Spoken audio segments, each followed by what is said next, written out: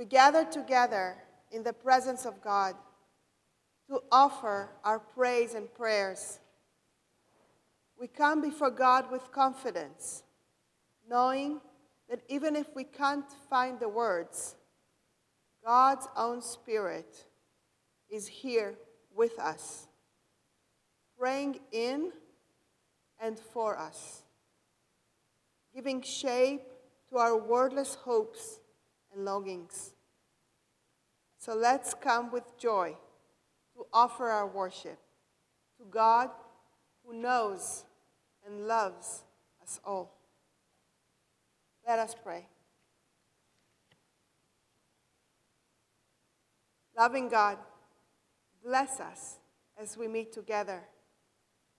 Bless the singing of your praise, the reading of your word, the sharing in our community, the prayers that will be heard.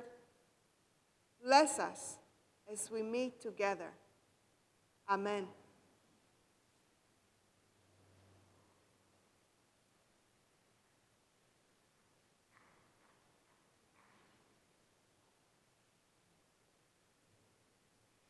The sacred text this morning comes from Romans chapter 8, verses 38-39.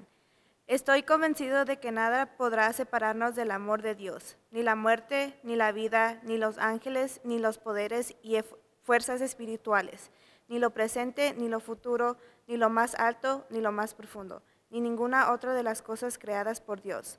Nada podrá separarnos del amor que Dios nos ha mostrado en Cristo Jesús nuestro Señor. For I am convinced that neither death nor life, nor angels nor rulers, nor things present, nor things to come, nor powers, nor height, nor depth, nor anything else in all creation will be able to separate us from the love of God in Christ Jesus our Lord. This is the word of the Lord. Thanks to be God.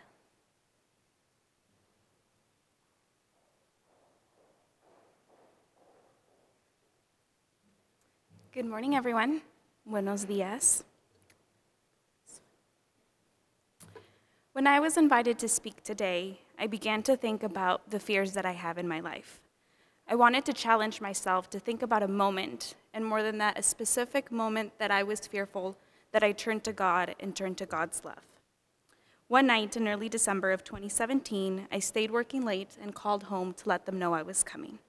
My mom told me, "Okay, mija, be careful. The Santa Ana winds are blowing and there seems to be a small fire by the 126. Okay, mami, no te preocupes, don't worry." By the time it took me to come home, the small brush fire had turned into what would be the second largest fire in California. I got home and the news of the small brush fire were all over the news.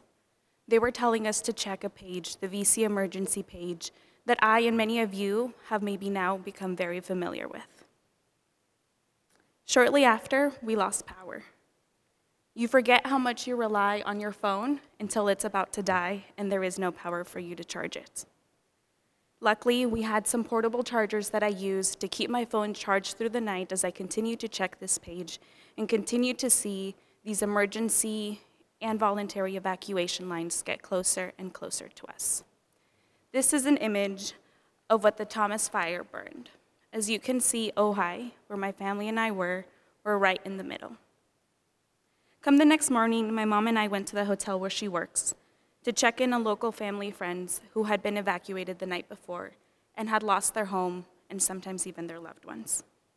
We took water, offered blankets, clothes, food, a shoulder to cry on, someone to cry with. I remember thinking, this has to be some kind of nightmare that I'm going to be waking up soon from. My mom and I returned home with pan dulce and tried to get my family to eat something. Needless to say, we didn't eat much. Then my family and I stepped outside to air filled with ash and smoke to see that the fire was getting closer. Before we saw the fire by means of smoke and perhaps a glow in the distance. But now we could see the flames. My dad gave me a look of, okay, it's time, but it's all going to be okay. I took a deep breath through my clothes and said, okay. I went inside and told my sisters, it's time to leave. One of the most difficult things that I've had to do is decide what was valuable enough to pack in a bag and I'm sure, unfortunately, a lot of you have experienced that as well. I decided on family pictures, my fur baby, some of her toys, and her medicine. I grabbed some clothes that just so happened to be Cal Lutheran shirts as well. As I look back, yes, everything in my room is special and loved, but I had the important things with me. We met up with my aunts, my cousin, my uncle to go to a hotel. We knew that no matter what, we needed and wanted to be together. The first day and night came and went. We stayed up checking once again that emergency page. I joined a Facebook group where others that had stayed behind and not yet evacuated would post different things that were going around in the community. People would go and check in on people's homes and belongings. I didn't sleep that much that night either. The next day, we all gathered in an attempt to eat something when my older sister's boyfriend sent her a picture, this picture. This is taken from the sidewalk of my house. He was trying to water our house, the roof, our drought-friendly yard that is filled with wood, until the moment he was forced to leave. This is the moment I was most fearful. I imagined coming back to nothing. I imagined seeing years of my parents' hard physical work disappear in a matter of minutes. What's worse, there was nothing I could do about it. If you know me, that's what I do. I take care of people. And at this moment, I couldn't. Tears and sobs filled the room until someone, I can't tell you who, but I'm so thankful they did, said, "Let's pray." We gathered, held hands, and did just that. We looked at each other with eyes filled with tears, but also love. That was the moment I was completely filled with fear, but also I knew I was filled with God's love through my family. After we prayed, there was a unanimous sigh of relief. We didn't know what was going to happen, but we knew that God would grant us the strength and each other to continue to move forward.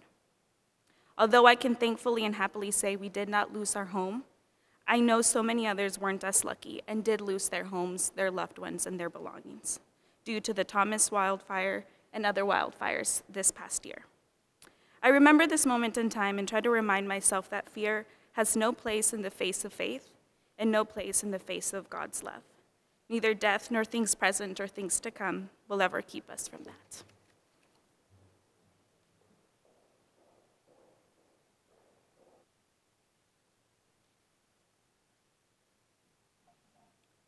Let us pray.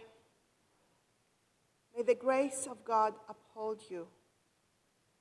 The peace of God surround you. The love of God flow from you. And the strength of God protect and bring you safety through this day. Amen.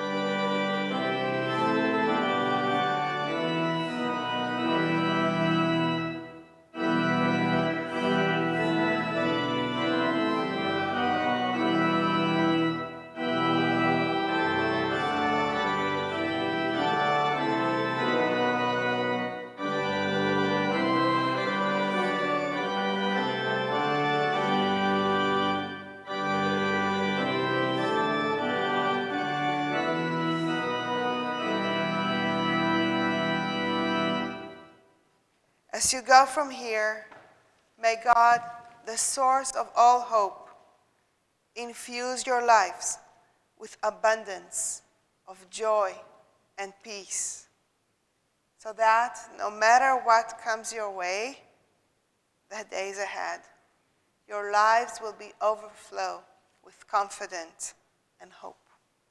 Amen. Please share the sign of God's peace and love with your neighbor.